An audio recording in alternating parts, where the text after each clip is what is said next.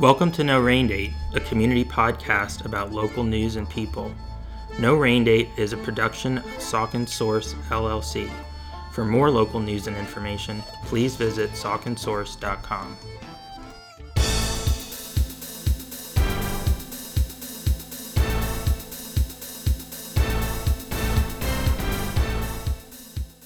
Hello, No Rain Date listeners, and welcome to another episode of your local news and interview podcast, No Rain Date. I'm Josh Popachak, your host for the podcast and the publisher of Saucon Source, and these are the headlines for the week ending April 3rd, 2021. We're coming into Easter weekend, so I wanted to start off by wishing those of you who celebrate Easter a very happy Easter and a safe holiday. Happy Passover, too, to those who celebrate that. And for those who don't celebrate, I hope you have a wonderful early spring weekend. The weather is chilly right now, but it's in the process of warming up. And the next week looks to be a lot warmer than the past couple days have been. It's going to feel like spring with highs in the 60s. We already have some of the flowers out, daffodils, forsythia, a few cherry blossoms. We're going to have the air temperatures to match the look of spring that we've been enjoying for about the last week or so. It was quite warm briefly at the end of March, so we're going to get back into that pattern, it looks like. And I'm sure a lot of people are going to take advantage of it and get outside, hit the Saucon Rail Trail, which is very popular year-round, but for about a month plus this year, it was basically difficult to access due to the snow cover that we had all through February and into the early part of March. That's a distant memory now, so definitely getting into the heart of spring. Our big headline this week is involving local infrastructure, which is interesting because this week in the national news, President Joe Biden announced a $2 trillion plan to improve the nation's aging infrastructure, including bridges. This story involves the Meadows Road Bridge, which, if you're familiar with Saucon Valley, you are probably familiar with the Meadows Road Bridge. It's a historic stone arch bridge on Meadows Road, just east of Route 412, just a little bit north of the giant shopping center. And this bridge was built in 1858, so it actually predates the Civil War, which is kind of mind-boggling, that just a few years ago we were regularly driving across it. It has been closed to traffic since April 2018. I believe it was April 5th, 2018 that it closed, or April 4th, so it's almost exactly 3 years.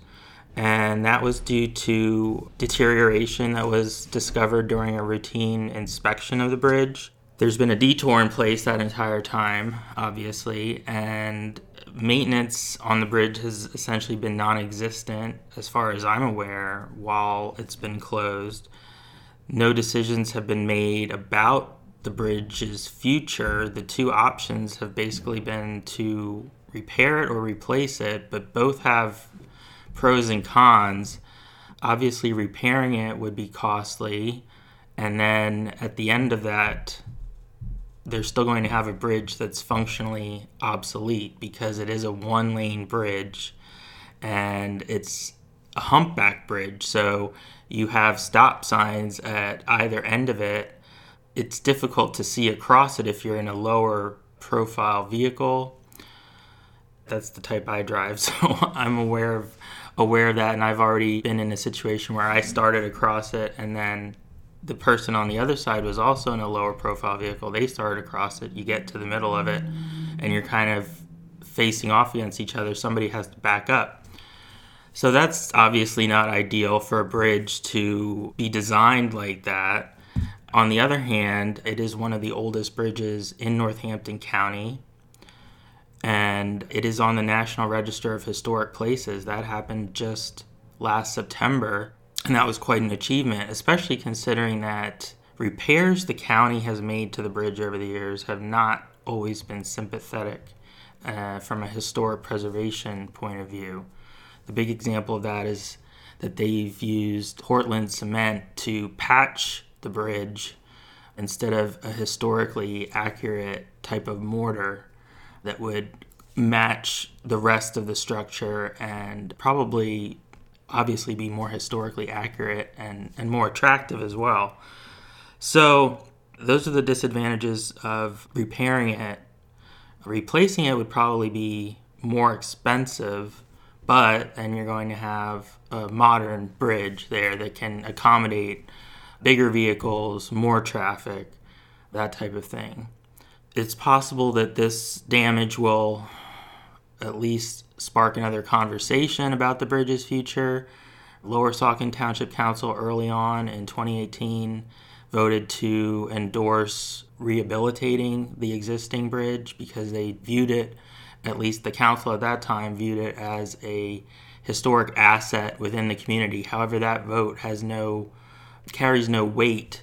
It's entirely up to Northampton County officials to decide what to do with the bridge. And funding is obviously an issue with that. I would imagine that county officials will want to address this collapse of part of the north-facing wall of the bridge. It certainly doesn't bode well, in my opinion, for those who are advocating for its preservation. However, the conversations are going to have to be had about that. I would recommend checking out the article that I've published because it does have a large photo of the damage, and you'll see that there's now a gaping hole in the north-facing wall where the stones that collapsed were located. They've collapsed into the stream below. It's not exactly clear when this happened either, but apparently it was sometime in March.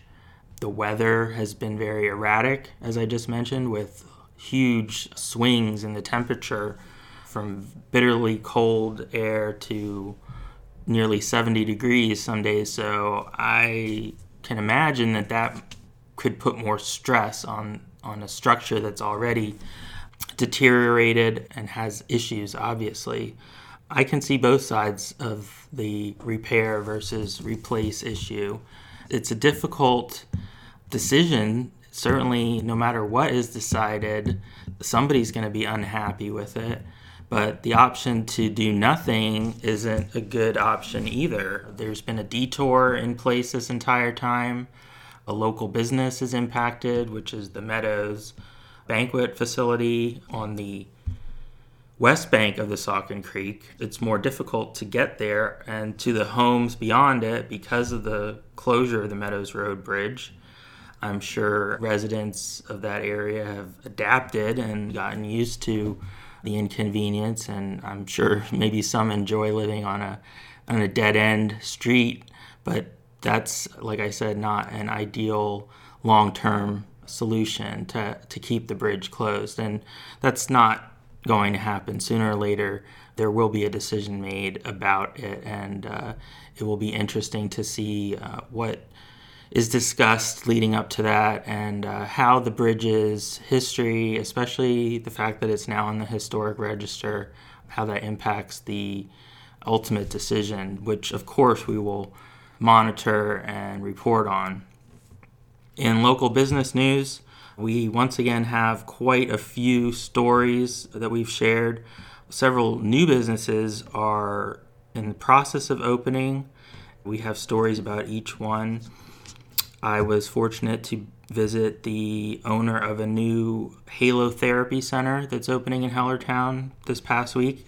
It's called The Sweetness of Salt, and the owner is Jillian Rossi. If you're not familiar with Halo Therapy, it's a type of holistic therapy that involves the use of pink Himalayan salt, which, according to practitioners, has healing properties. They say it can do everything from improve lung function to lower blood pressure to improve skin conditions such as psoriasis. Now, I'm not a doctor and I'm not saying whether any of this is true or not, but those are the claims, and it's a beautiful facility. She's taken over a storefront in the Water Street Plaza Shopping Center on Water Street in Hellertown. The address is 45 West Water Street, and that's the plaza with Saucon Valley Sporting Goods in it, and Here's What's Happening, several other businesses.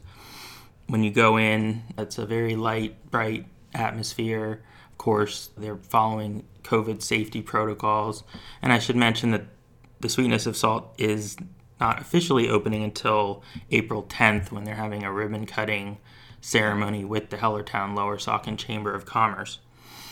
But inside, there's a room that's been created that functions as a salt cave. And a salt cave is a naturally occurring underground chamber in which traditionally people have gone for this restorative therapy, this halotherapy. They will relax in some type of reclining chair and have a blanket over them because it tends to be cool, obviously, in a cave. And this will replicate that environment. She has zero gravity loungers in this salt cave, which has 2,200 pounds of loose pink Himalayan salt on the floor, if you can picture that. It's actually been distressed. The walls have been distressed to create the look of a cave, and the lighting is dim. There are pink Himalayan salt crystals in sections of the wall. So you really do get that feeling of being in some type of underground room, which is pretty neat. And I didn't have the full effect, obviously, because I wasn't there to have a halotherapy session, but they last 45 minutes. You have soothing music playing, and so it sounds like a very relaxing experience. She has a great website where you can find more information about that, and of course Facebook and Instagram. So the Sweetness of Salt, check that out. Like I said, there will be a ribbon cutting April 10th. You can put that on your calendar. Over at the Promenade Shops, there are a couple of updates to share. One is that a designer gown boutique, which also offers tuxedo rentals, has opened as of April 1st. It's called La Femme Boutique, and it is a large store. I did not go into it, but I drove by it the other day to get a couple photos. Looks like they have a great selection of gowns. Obviously, we're coming into prom season, and while not every school is sponsoring a prom, I'm sure some are, and some that aren't. Perhaps families will be organizing some type of activity outside of school. I know that happened last summer. I just hope that everybody is safe in doing that if they decide to do that. But clearly there's a demand for formal wear, and not just for proms. Wedding season is coming up, and graduations, of course. So I think they will do a good business. There aren't any stores like that in the immediate area. You would typically have to go to Quakertown or Whitehall, Bethlehem, one of the bigger shopping areas, to rent a tuxedo or purchase some type of gown. It sounds like they also try and give back at this store by providing gowns to lower income teens from Lehigh and Northampton County. So that's something that you might want to share if you know somebody who could use some assistance with that. The other news from the Promenade is that a European Wax Center is going to be opening there sometime this summer. They did not give an exact date, just summer 2021, but European Wax Center is a chain of hair removal businesses. They have more than 800 locations nationwide, and they do have other locations in the Lehigh Valley. They have 2 in the Allentown area and 1 in the Easton, Lower Nazareth area. So certainly some readers are already familiar with them, but this will be more convenient for local residents who use their services. They have waxing services for both men and women, and I linked out to the full list of those in the story, which was published on Friday. And then our last business update is about a landmark business, actually, and it's a food business. This would be Gritta's in Richland Town. And Gritta's is a landmark on Main Street in the borough of Richland Town. It's been there since 1967, operated by the Gritta family. It's essentially an outdoor seasonal ice cream stand. They also sell hot dogs and other types of fast food, a lot of, fries, burgers, comfort food, if you will. They're famous for their soft ice cream. The business was recently sold to another family, the Carrs, which was precipitated by Michelle Gritta's illness. She shared with us that she had COVID-19 and actually had severe symptoms because of it. That was last year, and that sort of prompted her to rethink the amount of time that she was putting into the business.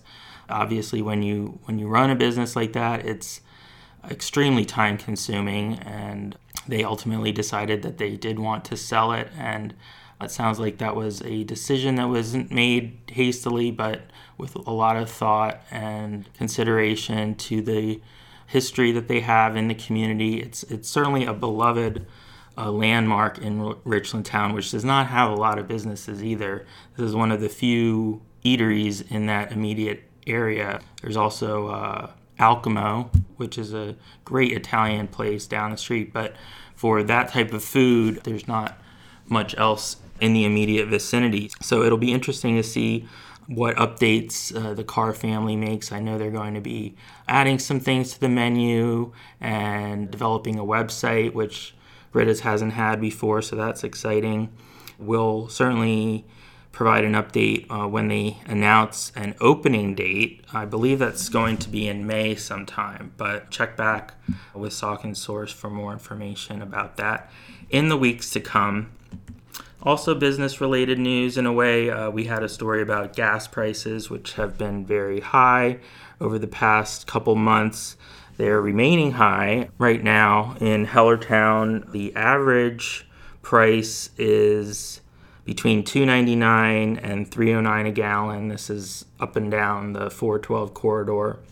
The cheapest gas as of Saturday was at Turkey Hill and Citgo, which were both selling a gallon of regular unleaded for $2.99. This is above average for the Allentown area, where the average price of a gallon of regular unleaded is $2.94.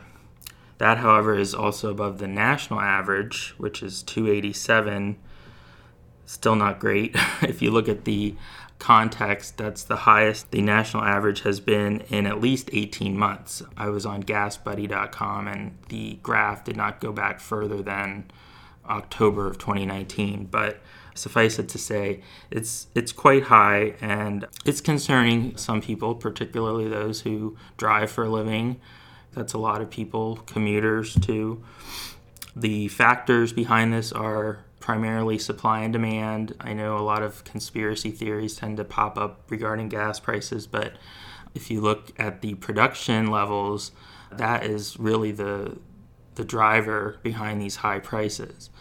It will be interesting to see what happens as spring progresses. Typically, there is a spike when the switch from winter grade petroleum to spring grade happens, so that might also be a factor right now.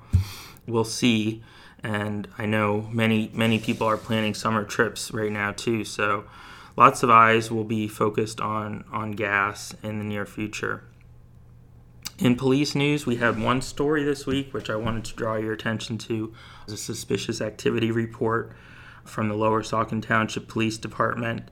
This was last week on Apple Street. Apparently, a man in his 50s, possibly early 60s, was driving an older red Land Rover and pulling a trailer which appeared to be loaded with junk.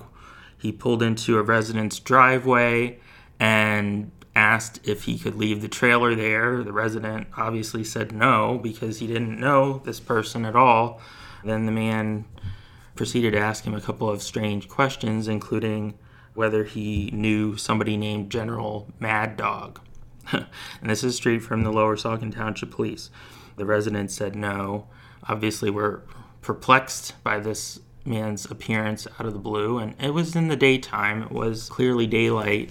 The police shared a couple of surveillance images as well as a video in their post on their Crime Watch page, but unfortunately, you could not get a good look at the man.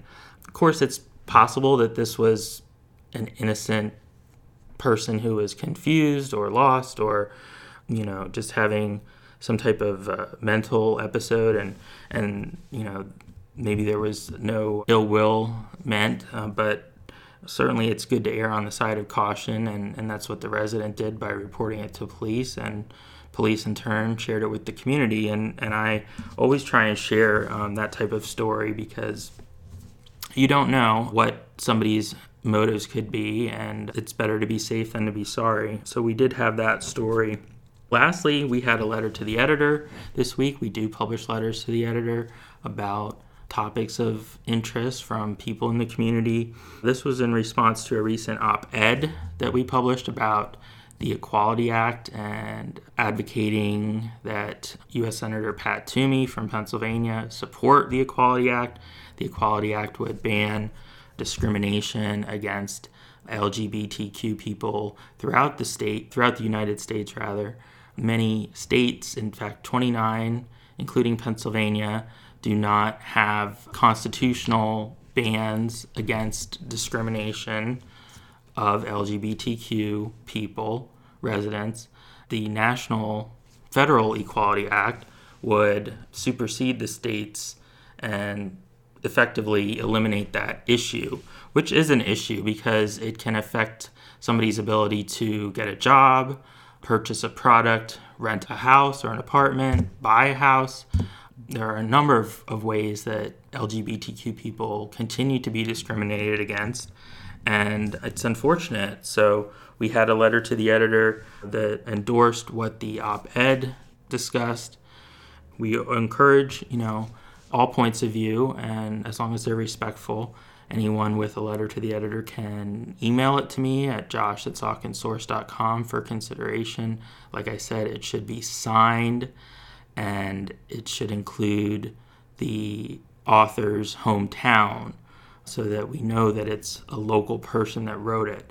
It doesn't have to be anything more specific than Hellertown or Bethlehem or Easton, but that's important for the sake of transparency, especially in this day and age. So I just wanted to put that out there. That's our news roundup for this week, and we thank you for joining us. We'll see you again next week. Here at Saucon Source, our mission is to provide information and make it as available as possible to the people in our community. A large part of that is a public service, and we're grateful for the support we have from local advertisers because that revenue helps keep the information flowing to you, our readers and listeners. Local news production does cost money, and that's why we've also introduced a voluntary membership option on Saucon Source, and we'd like to tell you a little more about that. Essentially, the membership is a recurring monthly contribution that shows your support for the work that we're doing. It helps guarantee that the information will remain free and accessible to you as well as to others in our community, and it also helps fund our future growth. Saucon Source is growing and we're expanding our coverage area. The more support we receive from the community, the better coverage we can provide and the more useful the site will be to you. So that's why we would invite you to visit our membership page on the website, sauconsource.com. You can do that by clicking on Join under My Saucon Source, which you'll see on the right side of your screen if you're on a desktop, or at the bottom of any article page. You'll see several membership options, including a monthly membership for $7, a 4-month membership for $25, or a yearly membership for $70. These are strictly voluntary contribution levels, and they're not any part of a paywall. There's no requirement to contribute, but we are grateful for those who have already done so, and we hope that you will consider purchasing a membership in the future. Doing so is quick and easy. You can do it securely online, and you can cancel at any time. Thank you again to all our current members, and thank you for considering becoming a future member. This week on No Rain Date, it's my pleasure to welcome our special guest, Independent Transportation Network of the Lehigh Valley Executive Director, Jessie Chappell. Thanks for joining us. Thank you so much for having me. Absolutely. We're big fans of yours and appreciate, all the support you've been giving Saucon Source. I should mention that ITN Lehigh Valley is also an advertiser, and we certainly appreciate that. We wanted to bring you on the show to talk more about the unique services you offer, especially local seniors, and some new exciting services that you have related to COVID-19. But I wanted to start off just by explaining to listeners that ITN Lehigh Valley is a nonprofit organization that serves individuals who are over 60, as well as visually impaired residents 18 and over in Northampton and Lehigh counties. So that's obviously a big area and includes Hellertown, Lower Saucon, our home turf. Can you talk a little bit, Jessie, about the organization's history here in Lehigh Valley, and why was it founded in the first place, and who are you helping and how? Yeah, absolutely. So ITN Lehigh Valley started in our area in 2013, and it actually started in Hellertown. And, we are our own 501c3 nonprofit organization, but we are affiliated with and modeled after a transportation program put in place called Independent Transportation Network, or ITN America, is kind of the founding entity that put out, recognized a need for transportation for seniors and put out a model that was adaptable to multiple communities all over the country to use in their own communities. And so that's something that we were able to do back when our organization started in 2013. And the need that the original founders were trying to meet in our area, just like in other areas around the country, was having something that was reliable and personable for seniors who might be uncomfortable with the idea of giving up their car keys. A lot of times it's a tough decision for them to make, or a decision that wasn't even made by them. If their doctor has made that decision, or if a family member has really urged them to stop driving due to physical limitations or cognitive limitations. And a lot of times there is quite a bit of independence that's lost with that. And it can also impact their ability to age in place, maybe stay in their own homes, and still have access to all of the resources that they need in the community.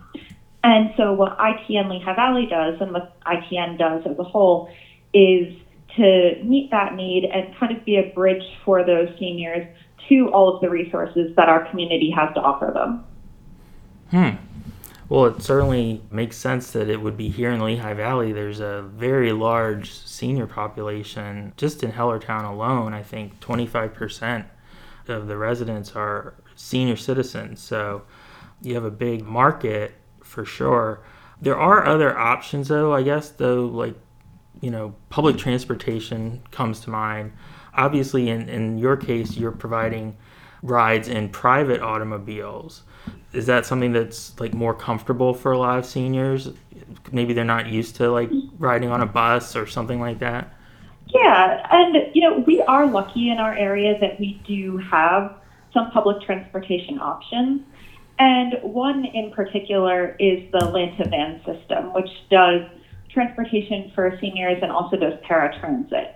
And so there is that option for seniors, particularly those who maybe have more significant mobility issues, if they're wheelchair bound, for instance, because it is a wheelchair accessible van. So that is kind of one end of the spectrum in our area. And then when you think about transportation options other than just riding with a friend or family member, especially now, we really think of things like Uber and Lyft and programs like that. And that is more, on one hand, that's more similar to what we do because it is private automobiles, private drivers. But the thing is that the rider doesn't know who the driver is, and it's not as personalized. And really the biggest hurdle for a lot of seniors is the technology piece. They're not using a smartphone. They're not being able to connect in that way. So even having that ability to ride on demand it's just not accessible. And so what ITN does is, we don't currently have a wheelchair van. That's something that possibly in the future we would be able to acquire. But we can help transport people who do need a little bit more assistance. maybe they have a transport wheelchair that we can collapse and put in a trunk. Wheelchairs like that are fine. Rollators, walkers, canes, service animals, everything like that, we're still equipped to transport. And we can really customize the experience for each rider depending on their level of need. That's interesting that that's a great point. And that's interesting that you mentioned the accessibility issues with the technology for Uber and Lyft. Because at first I was thinking, well, yeah, why not just use Uber? But then I'm thinking, well, wait a second. I've even struggled with the app. So I don't know, if a 75, 85-year-old person would, have that level of comfort scheduling a ride that way, it might be problematic. And another thing that I see that you offer too, that goes above and beyond what Uber and Lyft do, is you have help available for the rider once they reach their destination. So if they need assistance getting inside a building or with packages or something like that, that's typically offered. Yes. So at our core, and I'd say most simplistically, we do transportation. And some of our members, that's all they need. They really just want to get from point A to point B and have a reliable way of doing that. But a lot of seniors and visually impaired adults in our community do require or prefer a little bit more assistance than that. So maybe they feel more comfortable if they're going to a doctor's office in a large hospital, for instance. If somebody walks with them to the suite to make sure that they get there okay.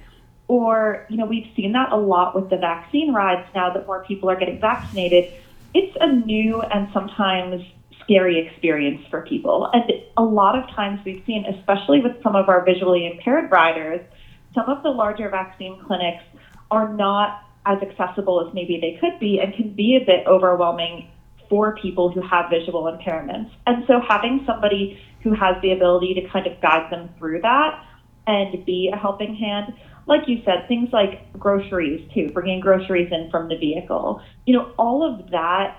And it varies from person to person, but it makes it so much more accessible for people who do need a little bit more help.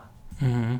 Yeah, I can see how with the vaccine, you're already sort of maybe anxious because it's, health related, and, then you add into the mix the complications of getting there. That's stressful, and if you can eliminate some of the stress by having a ride where you don't have to worry about, how you're getting there, seems like that makes a lot of sense. One thing too is that, we are a relatively small organization despite having a pretty large scope. And so a lot of the member riders do tend to, especially if they have kind of recurring rides, maybe they go to the grocery store every Wednesday or they go to the hair salon the same time each week. It's a pretty frequent occurrence that they have the same driver or the same few drivers. So they start to be able to build a rapport with them then. They know generally who is going to come pick them up or, what one or two drivers they might have most of the time. And it can make them feel a lot more comfortable, especially when a situation comes up that is a little bit less comfortable, like a vaccine trip or, some of those more serious medical rides, like cancer and dialysis treatments or cancer testing. And things that, where anxieties are really high anyway, to have a familiar face there and somebody who they know assisting them is an extra peace of mind. Oh, thanks for pointing that out. That's good to know. How far in advance do rides need to be scheduled, and how does payment work for the rides? And can you also talk a little bit about the cost? Yeah, so as far as how far in advance rides need to be scheduled, we ask that rides be scheduled with us by 3:00 p.m. the day before, whenever possible. And what that does is that allows us to make sure that we have a driver available for whenever the rider wants it. That way they're not waiting. We don't, especially now due to COVID, really do ride sharing.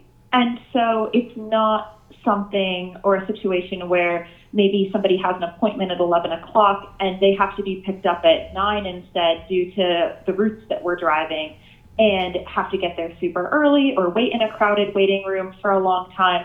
It's really, they tell us they want to be picked up at 10 o'clock and they get picked up at 10 o'clock. So, in that regard, the earlier that people can get on the schedule, the better. But we kind of set that cutoff at 3 p.m. Mm-hmm. Now, things do happen sometimes, and we do work with people as much as possible.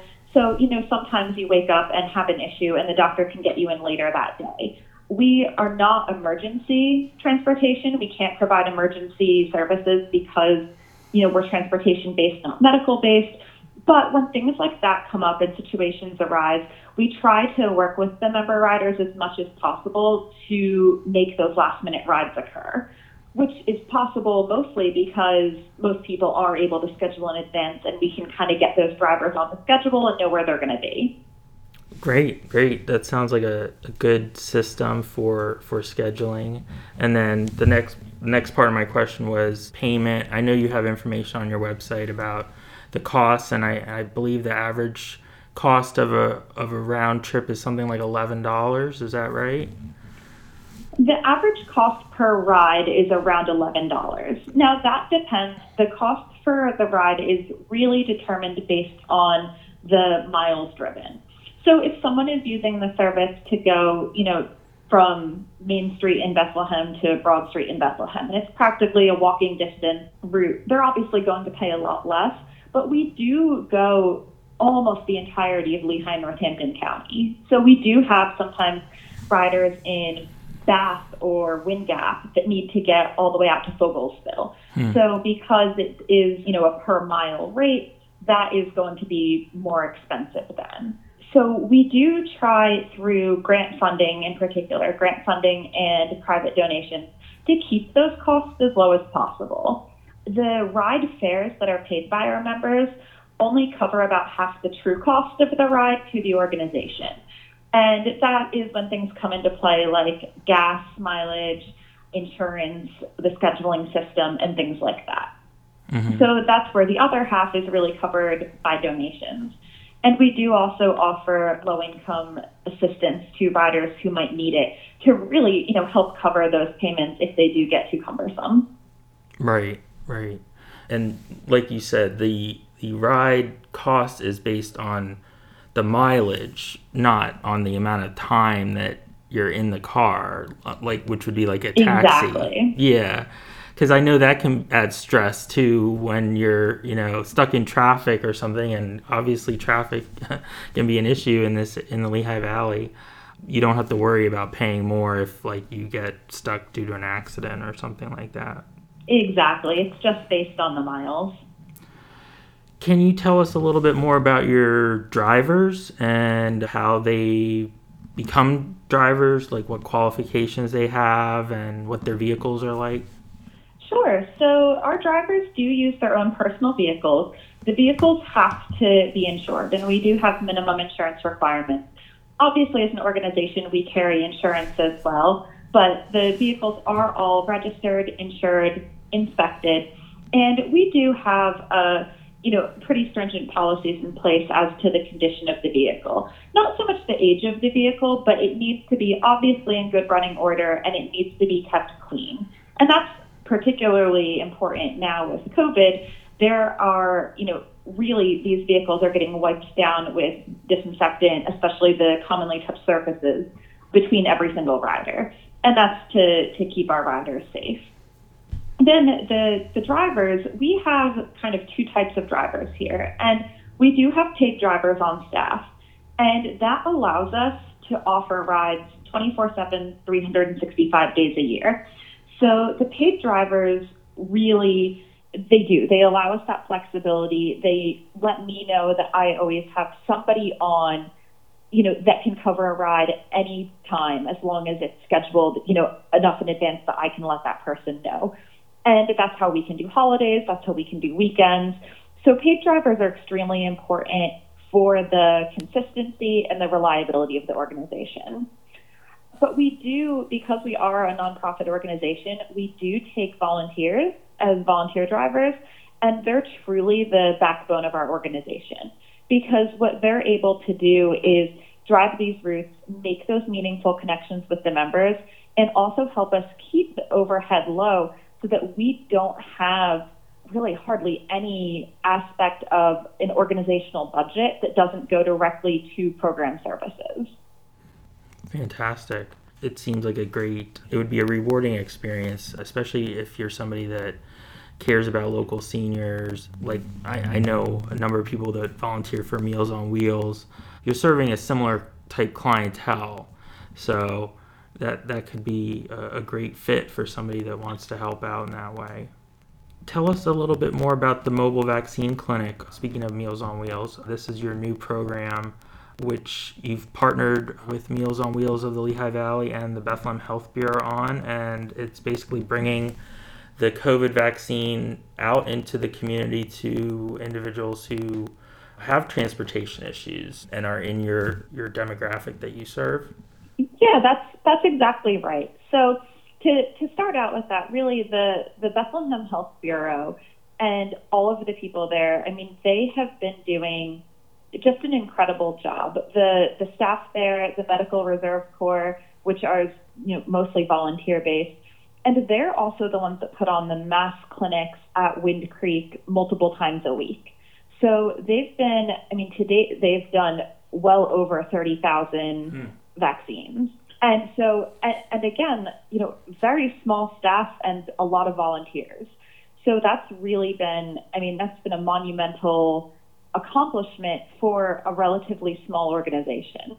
And they're really the ones, they're the ones in our area anyway, particularly to Northampton County. So when we're talking especially about, the Hellertown area, which is where I'm from, and Bethlehem as well, they're the ones that are really making this happen because they have the vaccine and can coordinate volunteers that can administer the vaccine.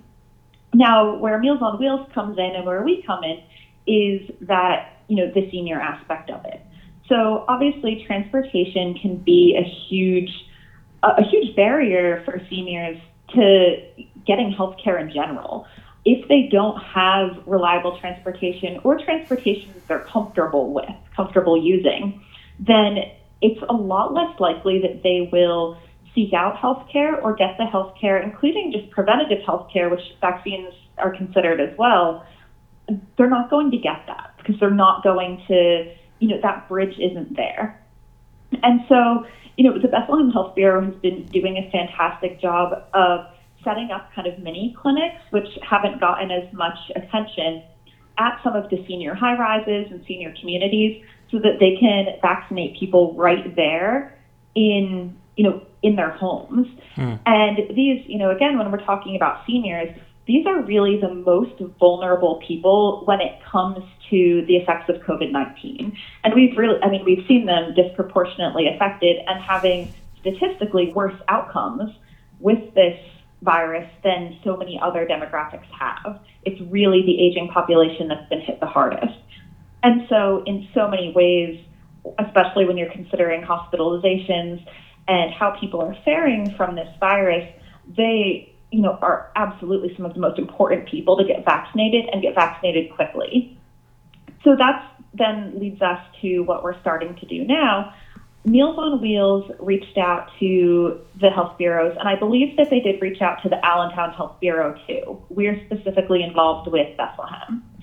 And said, they have these lists of all of these seniors in the Lehigh Valley that are relatively homebound. So we know that they have some transportation barriers, that they are eligible for the vaccine because of their age and or other physical ailments that they might have. And, they don't have access. They don't have access and they need access. And so Meals on Wheels' suggestion was for the Bethlehem Health Bureau or the Allentown Health Bureau to travel the Meals on Wheels routes to vaccinate these individuals in their homes as well, just like we would at, some of the senior high rises. It's a little bit more complicated because with each vaccine given, a medical professional has to wait for 15 minutes at a minimum. It can be 30 minutes if the person has had a history of anaphylaxis, and they have to wait and monitor them.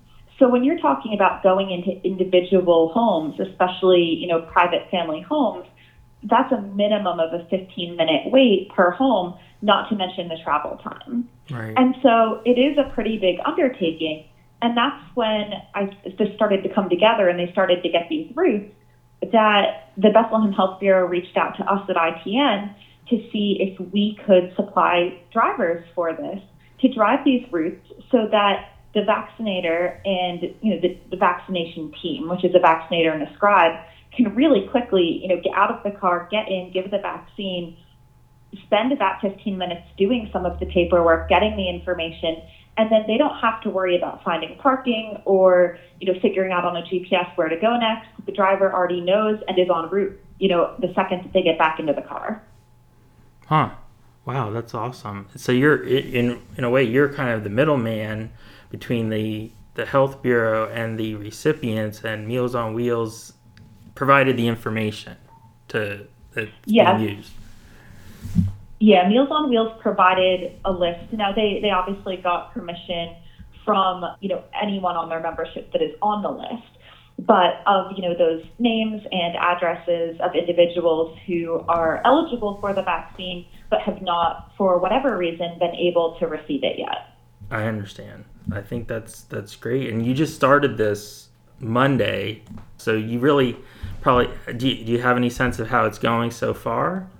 Yeah, so Monday was the pilot, and we started in Hellertown.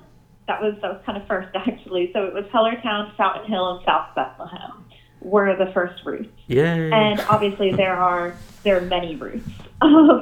And spanning, we're looking just at Northampton County, so we're looking in the Bethlehem area first, but really, the entirety of Northampton County. Right. So this was the beginning, and we had 3 drivers, and the vaccination teams were all volunteers, and we were able to go out, and it was successful. We were able to deliver the vaccines right into the homes of, I believe it was probably about, the first day was about 30 people. We hit about 30 people, and just kind of as like a trial run. And so now we're ready to go, and we're going to do kind of the next round this Friday. Fantastic. Well, I'm glad to hear it's off to a good start, and whether it's 3 people, 30 people, it's still more people than would be getting vaccinated otherwise. So I think that's a success story for sure, and exciting too that it started in Hellertown and Fountain Hill. So keep up the good work with that. As far as COVID, what have been some of the other challenges over the past year for your organization, and how have you adapted? I know you mentioned that ride sharing stopped. Do you think that will come back though eventually? I think that it will come back eventually as more people get vaccinated, as we get through the pandemic, based on member demand. So a lot of times, pre-pandemic, ITN was serving so many purposes far beyond just doing medical rides. So a lot of times if we had, multiple members spanning different households and they were friends, we could maybe pick up one and then pick up the other and take them to the mall, and then they would want to go to dinner afterward and then drop them off at their respective homes. Really, the social aspect was huge and was growing before the pandemic. And so I think that demand, the social demand, is going to come back. That's definitely been hit due to COVID, as, there has been no socialization. There's been really extremely limited person-to-person contact, especially with so many of these individuals are really high risk. Right. Yeah, even church, which is kind of sacred, no pun intended, but a lot of services have been on hold for a good year now. So that will be an exciting change when, like you said, things start to return towards in-person events a little bit. Another thing that I wanted to highlight is that you have something called a car trade program, which allows seniors that maybe aren't using their cars much anymore or using it at all, they can trade it in, and basically the value is transferred to them in like credits for rides. Is that how that works? Exactly. So this is a program that hasn't been utilized much yet, especially this past year due to the pandemic. But yeah, that's basically right. Sometimes, if people have a vehicle and then they have given up driving. And the vehicle sits and then it devalues as it sits. And so they do. Anyone who is a member with us has the opportunity to trade in the vehicle. Now, it would be whatever the trade-in value would be for the vehicle, which, we can determine that they get in ride credits then. And so they are basically, their car, even though they're not able to ride in their own car anymore and drive their own car, it's still, from a sentimental purpose for some people, their car is still providing them rides in a way. And that can make it a little bit easier and a little more manageable for them if they, do decide to give up that car. And one thing that we do too is that anyone, even if they're not a member, can donate their vehicle. And we do have a program, which is also on our website, that is a really, really easy donation program for vehicles. And what that does is that since we are a nonprofit organization, there is a tax deduction then, it is a tax deductible donation. And a lot of times people who maybe have an older car, the trade-in value is not that high on it. They might not get much value by selling it, and it's just the hassle of doing so as well. Mm-hmm. So if they can get the tax credit and it can go to, a good service, then that can be really attractive. It can be a nice option that sometimes is just sitting in someone's driveway that they're able to help their community in a way that maybe they didn't even think about. Yeah, no, it's great that is an option. I'm sure there are many people that might want to think about that based on their circumstances. Like you said, there's information about that on your website. Can you tell us the website address? And there's a lot of information on there. You can also apply for driver positions on the website, correct? Yes. So our website is www.itnlehighvalley.org. And we have everything on there from membership applications. A lot of times when someone contacts us originally about our service, many times it's, a family member or an adult child of the person who is actually riding, because maybe they have seen it on the internet or they've seen our social media and they reach out. So we do have it set up on our website that they can fill out an application for services and even pay for services online through our website if they choose to. Obviously, we still do traditional paper and pen as well for people who are more comfortable with that. And volunteers can also apply on our website. So we do have our full volunteer application up on our website, and they're able to either print out an application and mail it in or can submit it right through the website. Great. Yeah, it's a very well-designed website. I was navigating it earlier, finding lots of information. You're also on Facebook and Twitter and YouTube. Anything else? We're most active on Facebook. And we have an Instagram as well, but I'd say mostly Facebook. Okay. Yeah, so definitely like ITN Lehigh Valley on Facebook for updates there. And itnlehighvalley.org is the website. Check it out. Thank you so much for joining us, Jesse, and for sharing all this information, which is very timely, I think, for a lot of the members of our community, especially regarding the mobile vaccine clinic. We also, I should mention, have a story about ITN Lehigh Valley on SauconSource.com right now. On the homepage, you'll find out a lot of the references to a lot of the topics we discussed in this interview in that story. So thank you again for joining us. Thank you so much for having me. I really appreciate it. We've been recording No Rain Date since late 2019, and we've produced a fair number of episodes at this point. We would love to hear your feedback about what we're doing. What makes you tune in every week? What ideas do you have for interview guests? Is there something that you think the podcast is missing? Feel free to share your thoughts, whether they're good, bad, or indifferent with us. You can do that by emailing josh at sauconsource.com.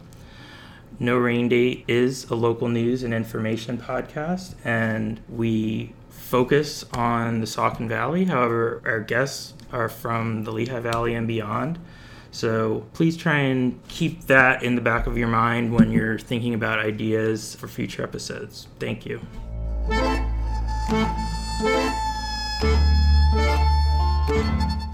No Rain Date is an original production of Saucon Source, LLC. Our theme music is provided by This Way to the Egress. For more great music by them, be sure to follow This Way to the Egress on Spotify. Thank you for listening.